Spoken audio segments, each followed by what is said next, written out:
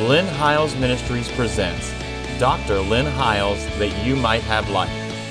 And here's your host, Dr. Lynn Hiles. I want to thank you for joining us again today on the program, and I trust that you have been tuning in every week as we continue to unravel I believe a subject that can be very divisive. Let me just say to you, we really are not trying to, poke the bear, so to speak, or make anybody angry. We just simply are truth seekers. And, having grown up in classical Pentecost, I grew up having been taught dispensational, premillennial eschatology.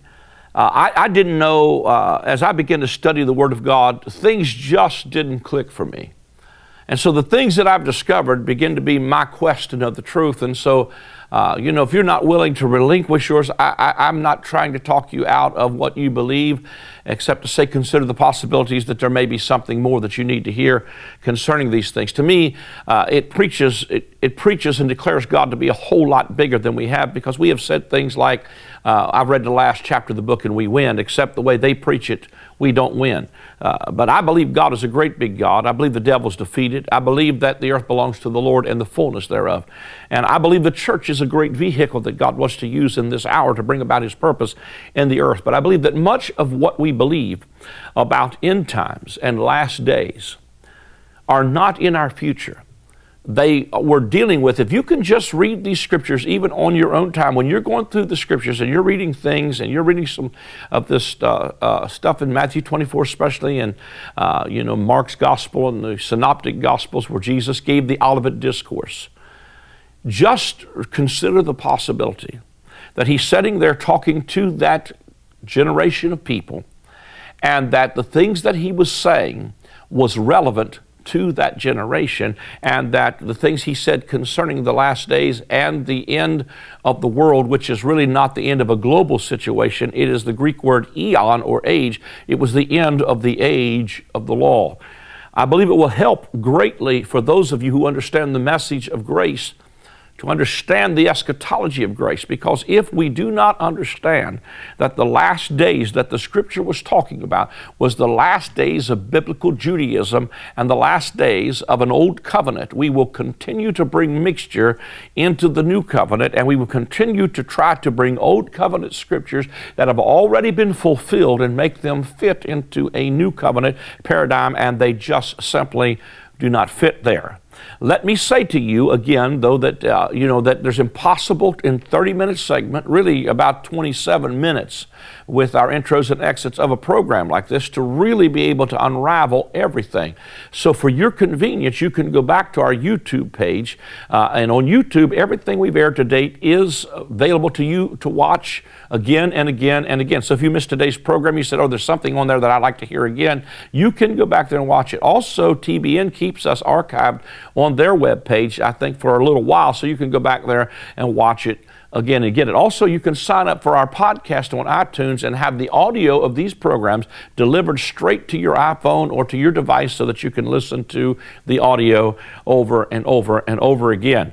But again, audience relevance is what I believe we have to really point at as we look at these scriptures and see how they seemingly fit. It would be as if, and I said this on my last program, but I'm going to say it again, it is as if I sat here today, and if I sat here today and I said to you, folks, it's going to rain for 40 days and 40 nights, because the Bible says it is.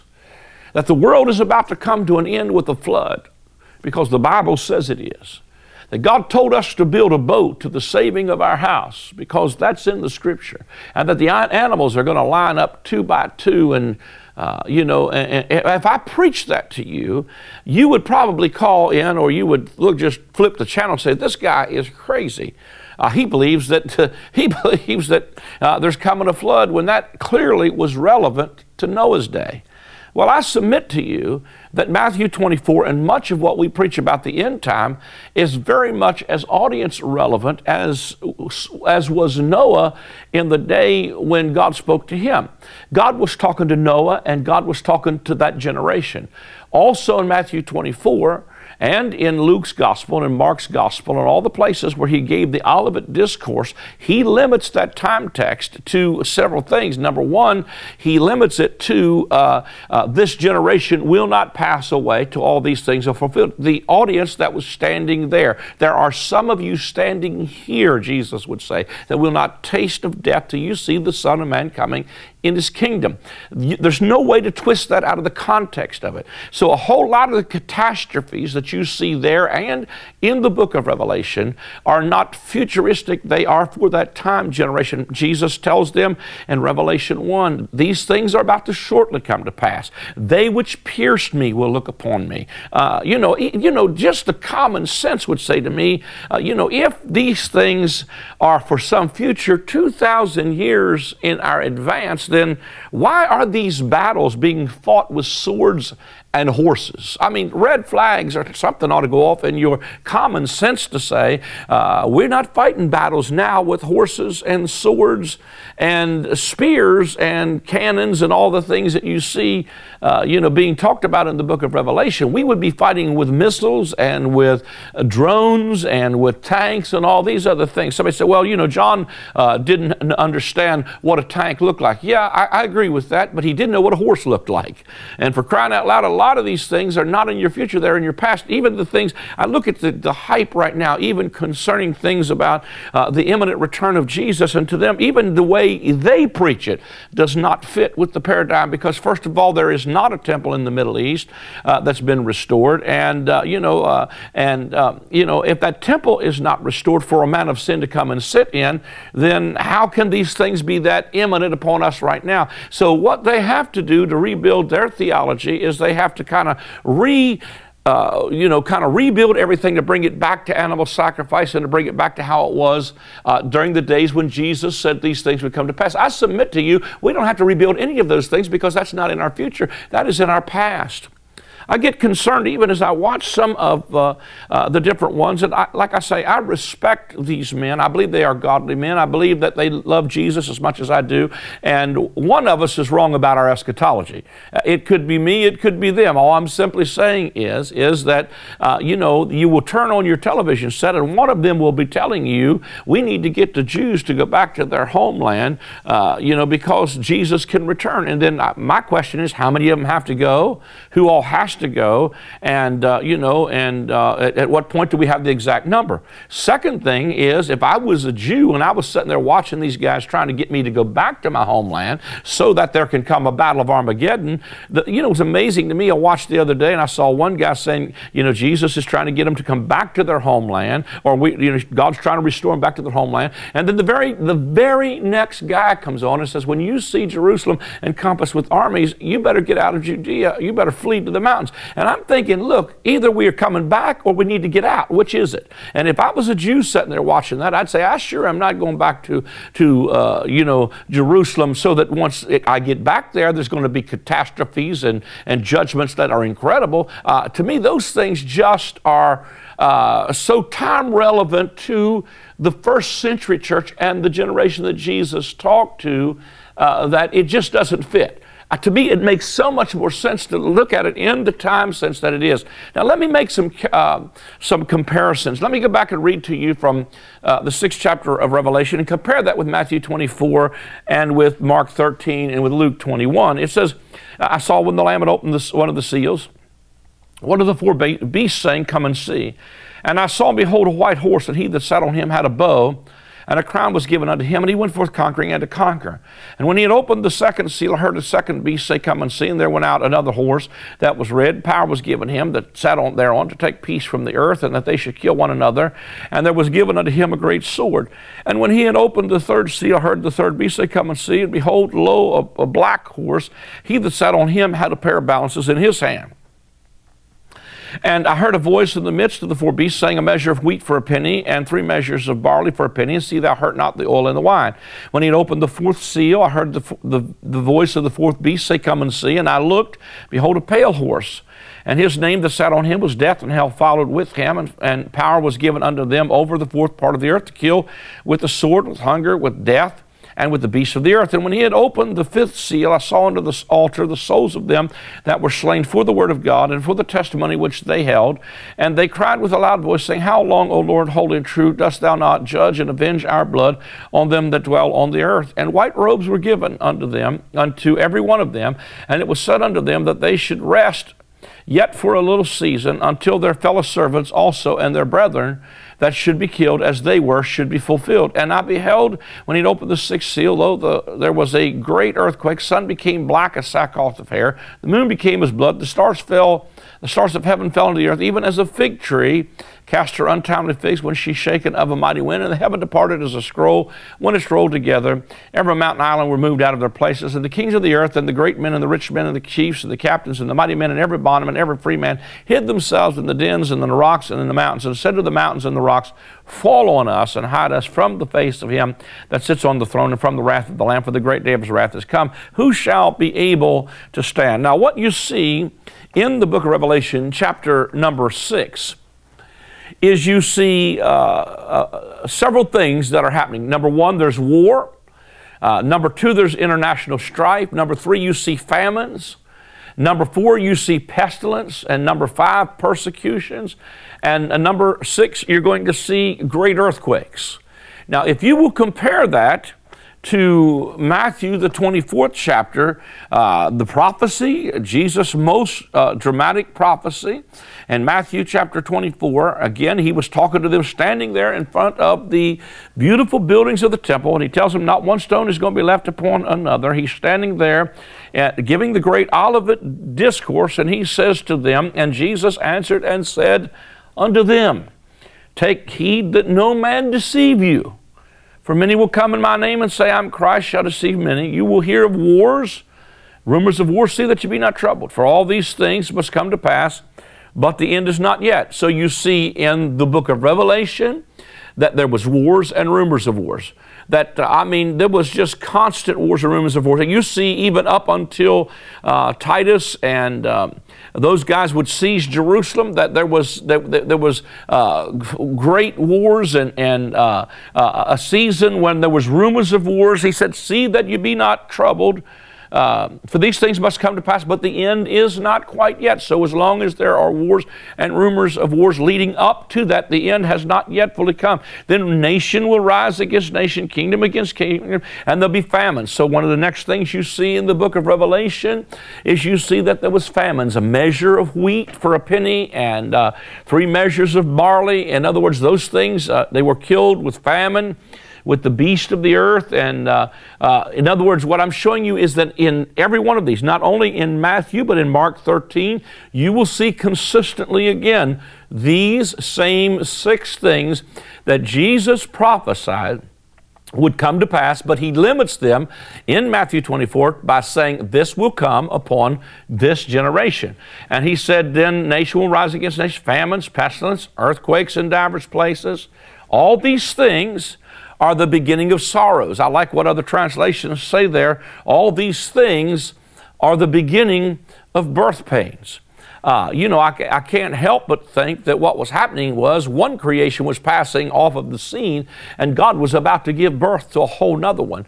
I could say things like this to you as well. I saw this the other day when I was reading in the book of Romans chapter 8 when the Apostle Paul would talk about the sufferings. He said, for I reckon that the sufferings of this present time are not worthy to be compared with the glory that shall be revealed.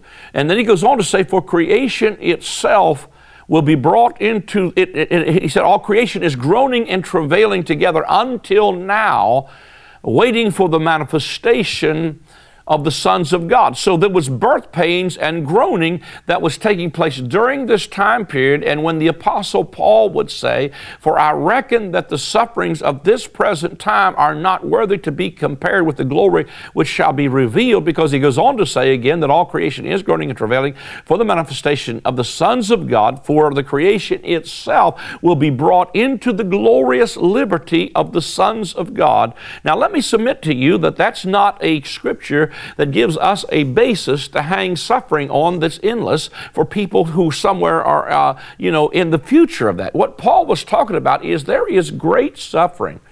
They were imprisoned, they were beaten, they were sawn asunder, they were, let down over the wall in baskets. They were constantly being threatened and beaten for preaching the gospel of grace and the gospel of the new covenant. Can you imagine what a paradigm shift this must have been even in the thinking of the early, Jews who were vehement about keeping the rules of an old covenant, and then you got a guy like the Apostle Paul come and telling them, man, you don't need to be circumcised anymore. You don't need to follow the laws of Moses. You've come into a brand new covenant, and that circumcision is no longer relevant, but the answer of a good conscience. And the circumcision is no longer in our flesh, but the circumcision is in our hearts. Can you imagine how that would just absolutely wreck the mind of that people in that time? I believe God is releasing some concepts just as radical and revolutionary in this hour that's trying to get people to wake up a little bit more, even today, as we are waking people up to a brand new way of thinking about these things. But what I've seen people do over the years is take Romans 8 and just make an excuse for all kind of sufferings. I'll never forget, I used to have a friend one time, and this friend said to me, Brother Haas, I was back in the 80s when the message of suffering was just absolutely dominant. And he said, Brother Haas, I don't believe I'm part of the elect. I said, well, man, why don't you think you're part of the elect? He said, well, I'm not suffering. And he said, I said, well, to be honest with you, I'm really not suffering either, like I see some of these other guys suffering. Of course, I am convinced that what you preach will manifest. If you preach on devils, demons will show up. If you preach on suffering, people will suffer.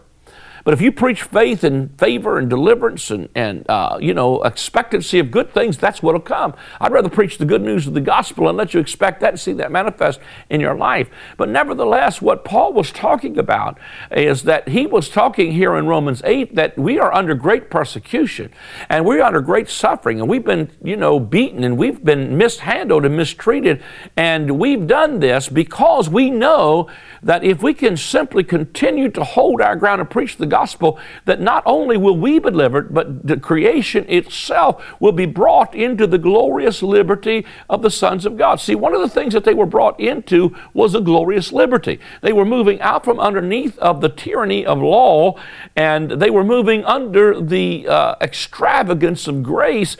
And Paul's saying, listen, what's worth being persecuted for, what's worth being suffered for, is that this suffering is producing birth pains of a creation.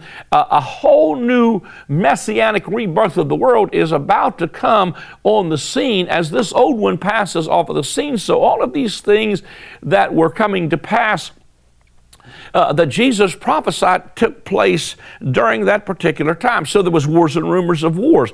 There was international strife. There was famines. I could show you, different places where a lot of the stuff was being fulfilled. He said this gospel of the kingdom must be preached in all the world, and then the end will come. And I went back and looked I just put some stuff in my scripture. I said the following is the fulfillment of these prophecies.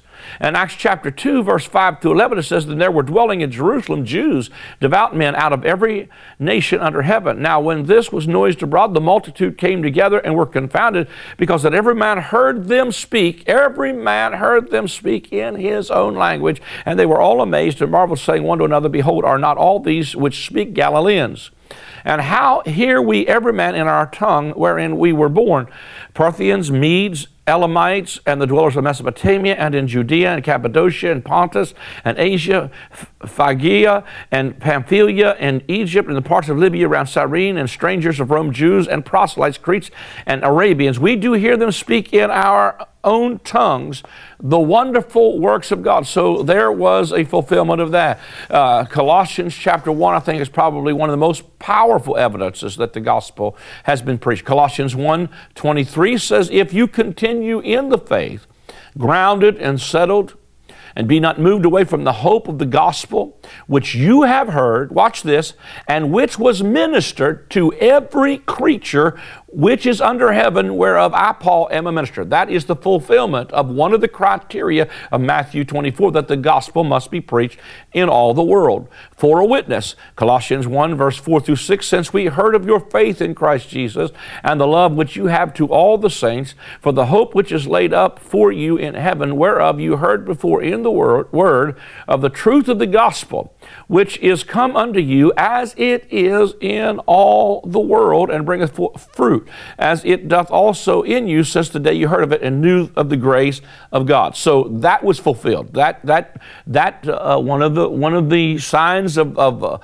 building up to the last days was that the gospel would be preached. We just showed you that. There would come false Christs in Matthew 24, and it was in Acts chapter 8. It says, but there was a certain man called Simon, which before time in the same city used sorceries, and bewitched the people of Samaria, giving out that himself was some great one. That's one fulfillment. Also the Apostle John says this in 1 John chapter 2, in verse number 18. John says, little children, it is the last time.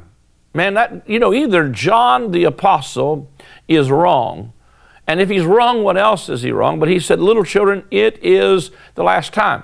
He said that 2,000 years ago, and he said, and as you have heard that Antichrist shall come, even now are there many Antichrists, whereby you know that it is the last time. That is in fulfillment of when Jesus said there will come false Christs. I mean, there was all kinds of guys during that period of time that rose up and said, I'm Christ, or here's Christ, or there's Christ. There was wars and rumors of wars. Of course, you know that the Jewish war that continued from 66 AD to 70 AD. In Acts chapter 11, verse 27 through 29, it says, and in these days came prophets from Jerusalem unto Antioch, and there stood up one of them named Agabus, and signified by the Spirit that there should be a great dearth throughout all the world, which came to pass in the days of Claudius Caesar. And then the disciples, every man according to his ability, determined to send relief unto the brethren which dwelt in Jerusalem. So Agabus, the prophet, there stood up Agabus, and signified by the Spirit that there was coming a great dearth and a great famine, and that you could go back and find out where Paul took offerings several times from different places to ease the suffering of the Christians during the time of this famine. All of these were preludes that Jesus gave in Matthew 24 that clearly had a fulfillment in that first generation people. In Acts chapter 16, verse 26, it talks about earthquakes. And suddenly there was a great earthquake, so that the foundations of the prisons were shaken, and immediately all the doors were open and everyone's bands were loosed. So you see earthquakes. And then you see signs in the heavens, the sun, the moon, and the stars. And you see that, in Acts chapter 2, Peter stands up and records this. He said, this is that which was spoken by the prophet Joel, that in the last days, saith God, I will pour out my Spirit on all flesh. And then he goes on to say, the sun will be darkened, the moon will be turned into blood, and the stars will fall from heaven. Now, I submit to you, as we've shared with you in previous segments again, that he's not talking about natural sun, moon, and stars. He's talking about prophetic language. He's talking about how in Genesis chapter 37, I believe it is, where the prophecy or the dream that Joseph had of the sun, the moon, and the stars bowing down to him were fulfilled in the person, were fulfilled. In other words, what he was showing is that the sun, the moon, and the stars are a picture of natural Israel. You say, how do you see that? Because even Israel, his father Israel knew that was symbols that spoke of their family, because he said, how shall I and thy mother and thy brethren bow down unto thee? Now, that was the signs that he was talking about in Acts chapter 2 when Peter said, this is that which was spoken of by the prophet Joel. And then also one of the things that you also would see if you look into the writings of Josephus, he records all kinds of signs in the heavens, and he he literally records a star in the shape of a sword that appeared over Jerusalem for a long period of time, as well as many other signs in the heavens and in the earth. And then you see also in Isaiah chapter 28, he talks about that the gift of tongues would be a sign to unbelieving Jews, that with stammering lips and another tongue will I speak to this people, yet they will not hear me. And according to 1 Corinthians chapter 14, 21 through 23, tongues was a sign to unbelievers, but it was a sign to unbelieving Jews. It was a sign that the end was near. In other words, every sign that Jesus prophesied came to pass in the first century. The next thing he talks about is a great falling away. And in 2 Timothy chapter 1, verse 15, it said, that this thou knowest, that all they which are in Asia be turned away from me, of whom are Philologus and Hermogenes. And so in 2 Timothy 4:10 through 16, there was also a great falling away. It's what Jesus prophesied about when many were drawing back, or Jesus would prophesy and say that many would draw back and fall away. There would be a great falling away. And in the book of Hebrews, the Apostle Paul was dealing with Hebrews who were drawing back and going back to Jerusalem, and not just Jerusalem, going back to Judaism. And he was saying to them, we are not of them who draw back unto perdition, but those who believe to the saving of the soul. And he talks about there would be increased lawlessness, and that's fulfilled in 1 Corinthians 5, verse 1.